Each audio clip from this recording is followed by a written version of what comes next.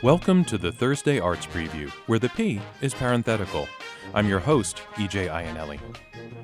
Spokane has a new poet laureate, and she wants to bring poetry to unexpected places. Later in the program, we'll be hearing from Mery Smith, who was recently appointed to the position. To start, we're going to march straight into an interview with Alyssa Brown and Renée Pedro. Alyssa is a student at Cheney High School and junior drum major for the Cheney High School Band. Renée is vice president of the Cheney High School Black Hawk Band Parent Booster Group. Together, the students and the parents that they represent are looking to take Cheney High School Marching Band and Color Guard to Indianapolis in November for the Bands of America National Marching Band Championships. That will make Cheney High School the first school in our region to make the trip to this prestigious national competition.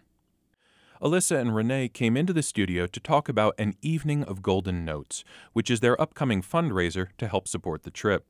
And Alyssa began by providing some background on the different ensembles that make up the Cheney High School Band program.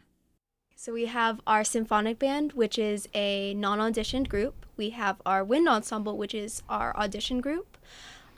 Similarly, we have our percussion ensemble and our advanced percussion ensemble, which works in the same way. We do our pep band, we have 2 jazz bands, and we have our marching band. And about how many students as a whole are involved in this entire program? As a whole, we probably have maybe around 105 people in there. It's a lot of people. It sounds like it. And how many are in the marching band currently? Currently, we have about 86. We're hoping to have 100 plus in our next marching season. And like a lot of musical organizations, or really any organization, you require a certain amount of funding. And that's where the booster group comes in. Renée, if you could talk to me about the booster group and its mission. We support all aspects of the Cheney Bands program, from helping at football games and marching band events, providing a support system for them so that they have, snacks and full bellies. And we also will help get equipment onto the field, help create props for the shows. We are, carpool Uber extraordinaire, getting all the students to and from. We are also the seamstresses. Like if somebody pops a seam or, pulls a hem out of their uniform during a performance, we're right there making sure that, between preliminary performances and finals, they're fixed and still looking their best. So that's another big part of what the boosters do. We're really just like boots on the ground. And about how many folks are involved with the booster group at any given time? Because I know with volunteer groups, a lot of that is time dependent, a lot of that is resource dependent, and so sometimes they can shrink or expand as parents are able to make that time. So about how many folks do you have involved? Our board is 4 people, and then we have anywhere from 20 to maybe 40 parent volunteers that are supporting depending on the event. Yeah, and I have to say that's a really good parent-to-student ratio or volunteer-to-student ratio because usually they look a bit smaller, but if you're talking about a group of 100 student musicians who are involved in this and 80 or 90 of whom are actually involved in the marching band, to have, anywhere between 20 and 40 parents, that's a really good turnout. Yes, we are really lucky. Our parents are very supportive and really active with our boosters. And so turning back to you, Alyssa, now how long have you been involved in the band and what exactly is your role? Well, currently I'm a junior in high school, but I've been playing since 4th grade, I believe. So I've been there for a while. I've done marching band the 3 years I've been here. I played flutes for the first 2 years, and now this year was my first year as drum major. I was junior drum major, and next year I'm going to be senior drum major.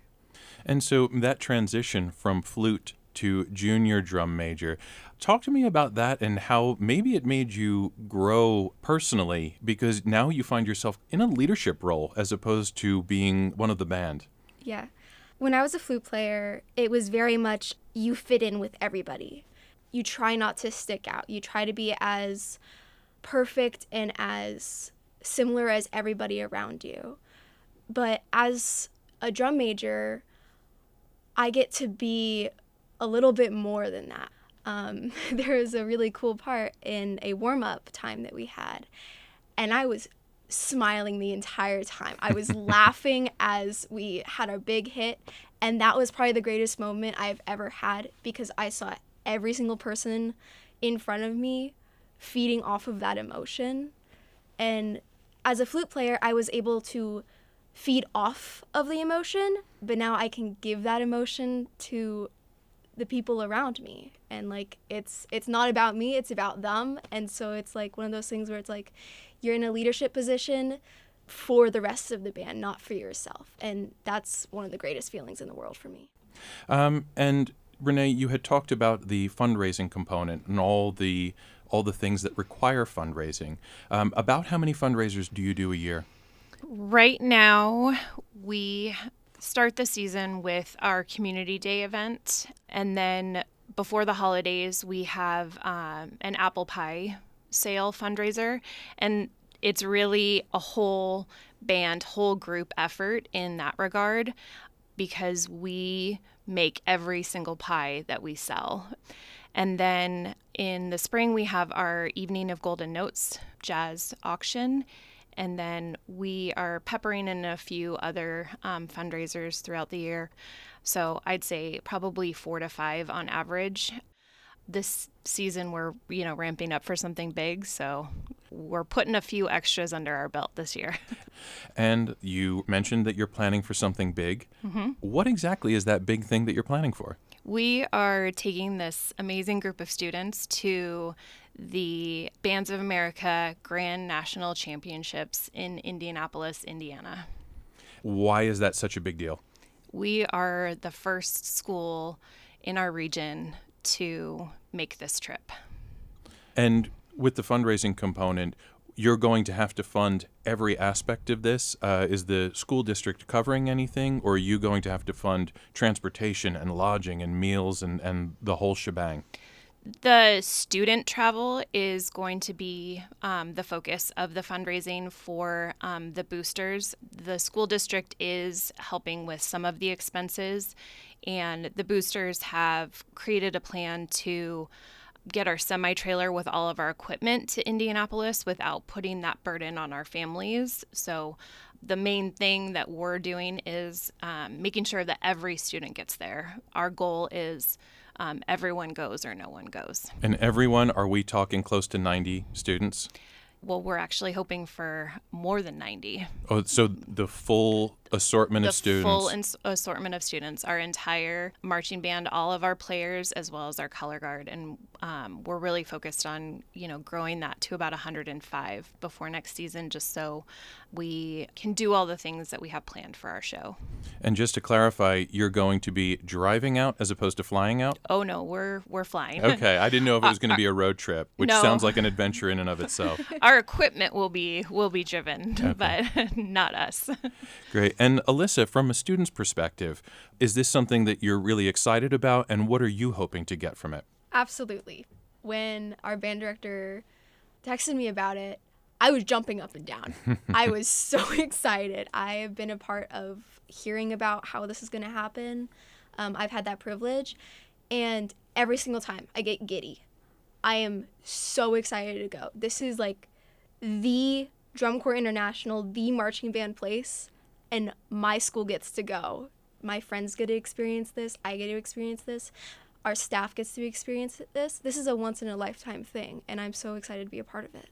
And what is the opportunity that it will provide? Will it just give you this larger platform? Will it put you in touch with other bands that you can learn from? Is it a competition?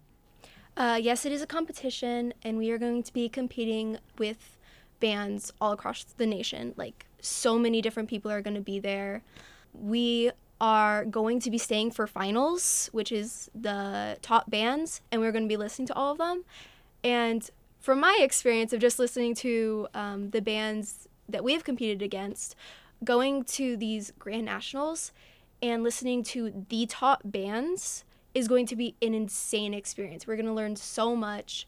I've been listening to a few of the bands just online, and I am already in awe that we're going to go meet these bands, and I get to go meet these people and interact with the other drum majors, and it's going to be an amazing experience. Yeah, so competing in the hopes of getting top honors, but at the same time, you'll also get to collaborate and learn from other bands that are in this position, you know, in the hopes of doing even better in future competitions Yes. as well.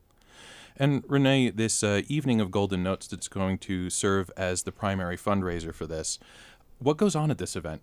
So we have appetizers to start while the silent auction begins, and then the evening transitions and we serve dinner. And then after dinner is served, both of our jazz bands will play. Our Jazz 2 will play first, and then our Jazz 1 group will play. We will have a student speaker, someone who is actually selected from our band students. We have a parent speaker, and then the night kind of culminates with our live auction, which can be fun.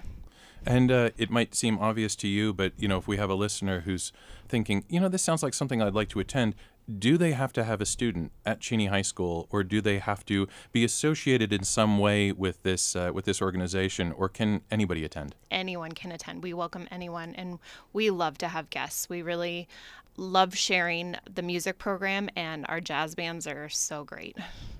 Well, I want to thank both of you for coming in today and talking about an evening of Golden Notes, as well as giving us a rundown of the Cheney bands. It's been enlightening and interesting, and yeah, thanks again for coming in. Thank you. Thank you.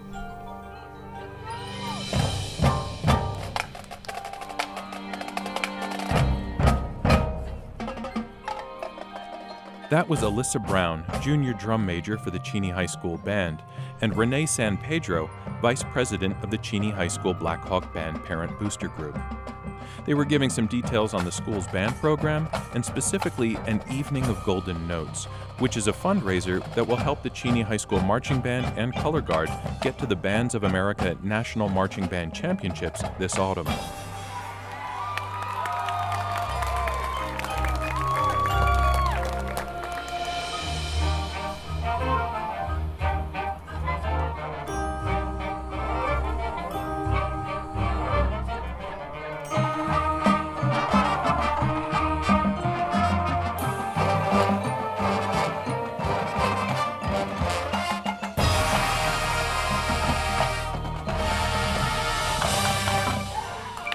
An Evening of Golden Notes takes place on Saturday, March 9th, with live performances, a dinner, and an auction, and anyone from the community can attend. Tickets and more information are available at cheneybands.org. And you're listening right now to their marching band perform in the finals at the Harvest Marching Band Festival in Yakima last October.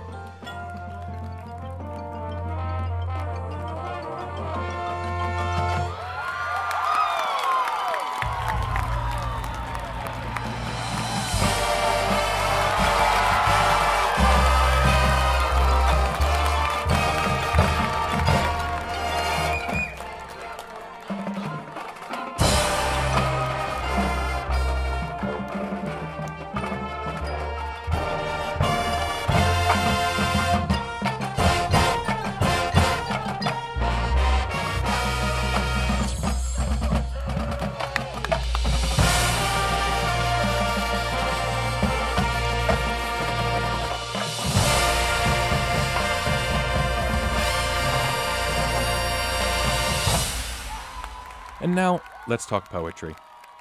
Mery Smith was appointed to a 2-year term as the new Spokane Poet Laureate at the start of this year, but it took her some time to muster up the resolve to put her name forward.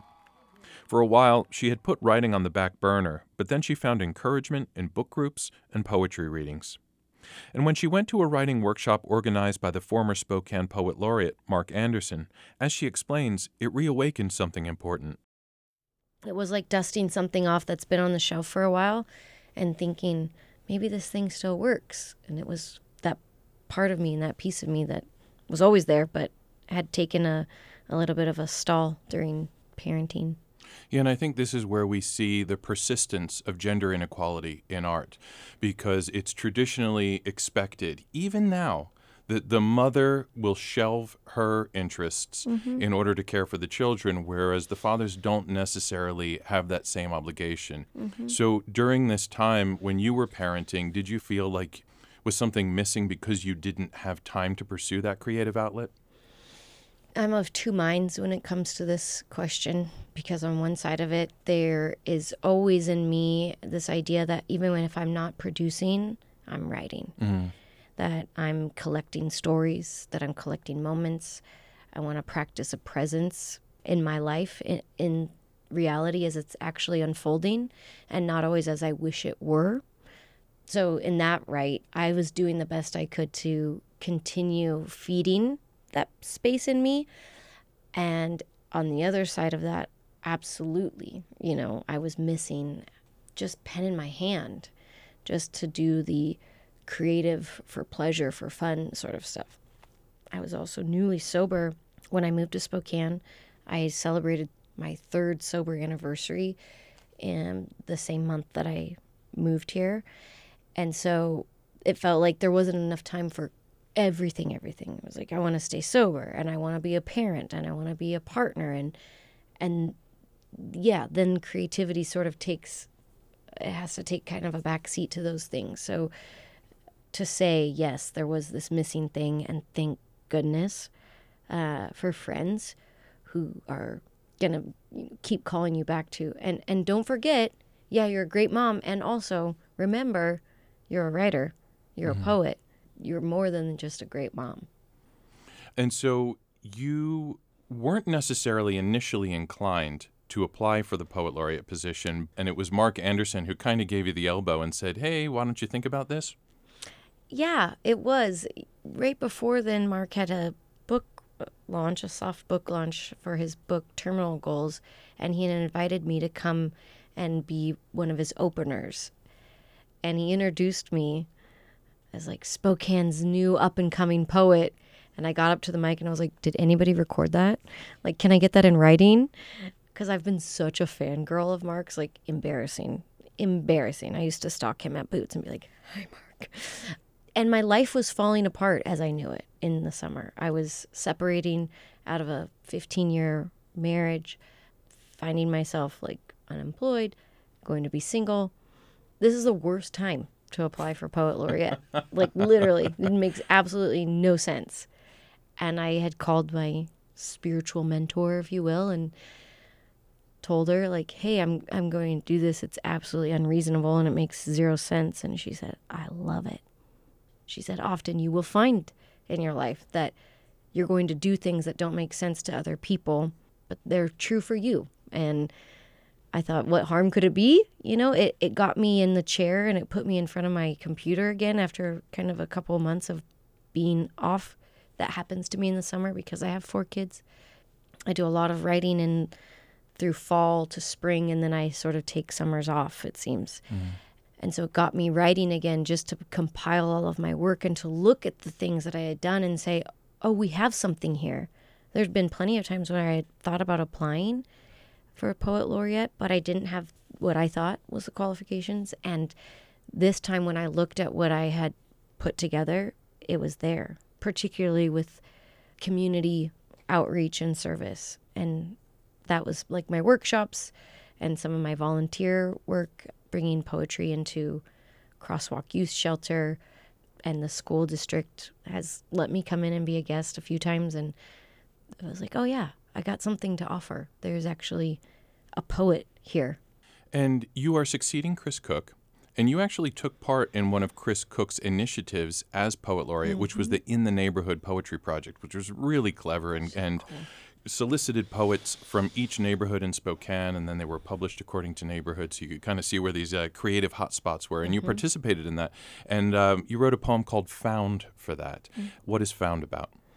Found is about High Drive and Peaceful Valley, which is where I very first lived when I moved to Spokane. It has a really special place in my heart. Some of my dearest friends still live down in Peaceful Valley. So it's kind of braiding together my experience of living in Spokane and just sort of the strange, beautiful, eclectic people and landscape that is here. Everywhere I've lived in Spokane has felt sort of whimsical and close to water and close to mountains and trees. And then also I'm 5 minutes from Target. It's very strange.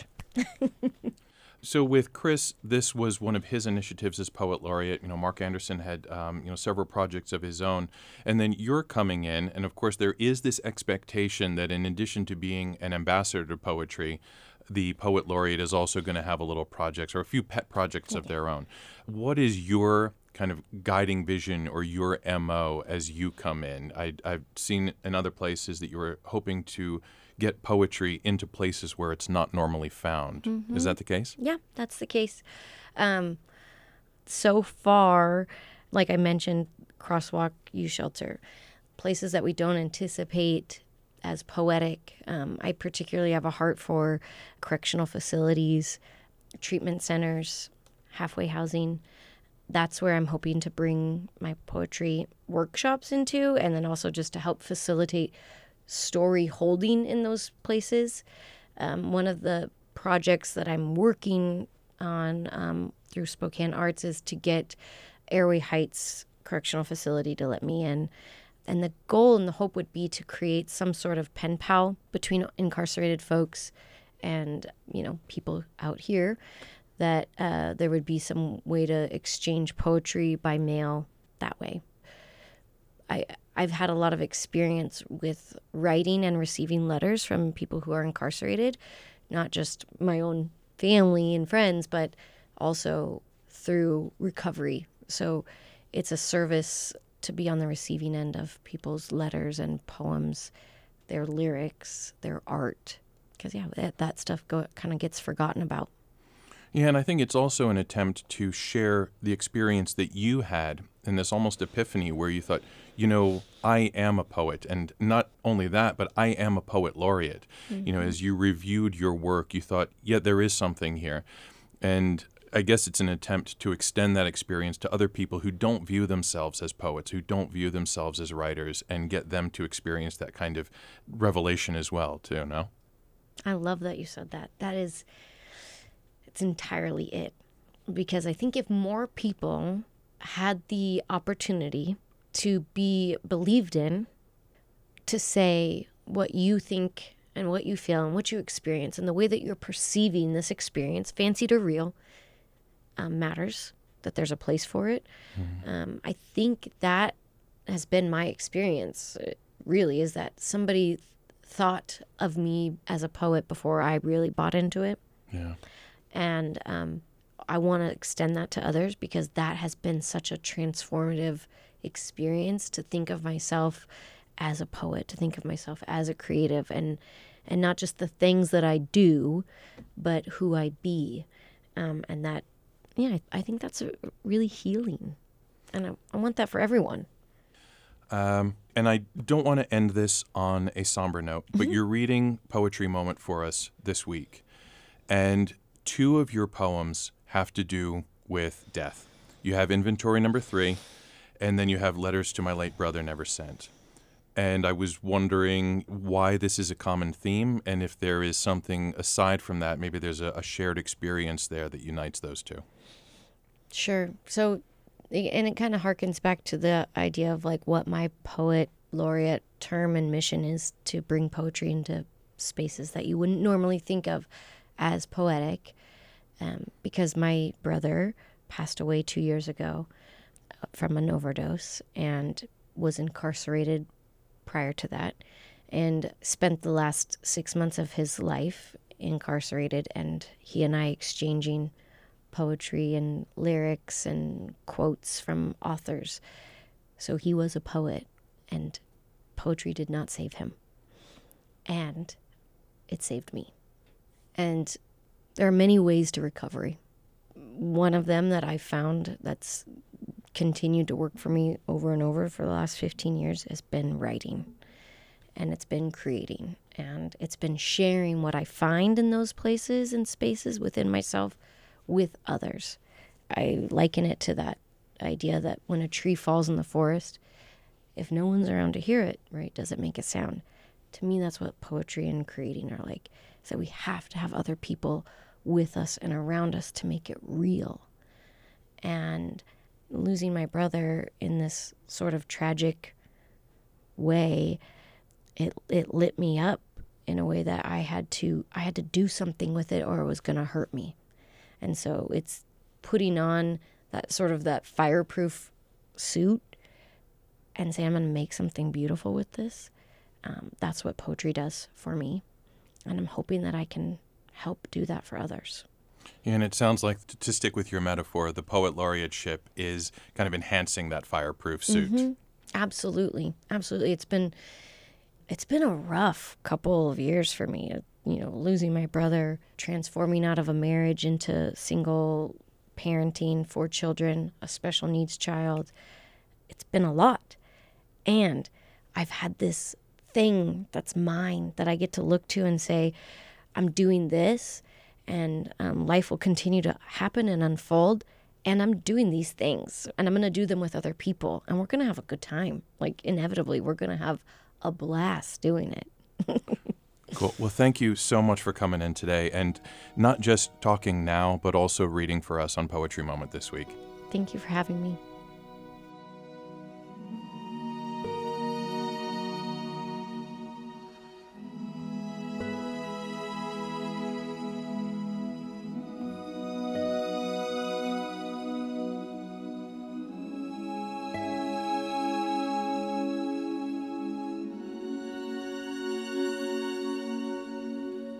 The new Spokane Poet Laureate Mery Smith there talking about making poetry more accessible and some of the initiatives that she'd like to implement during her 2-year term.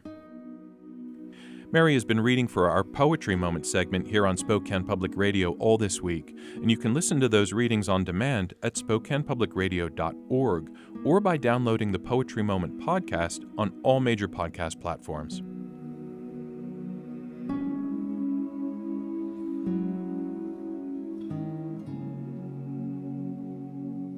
In the meantime, here's Mery reading the poem that came up during the interview, Found.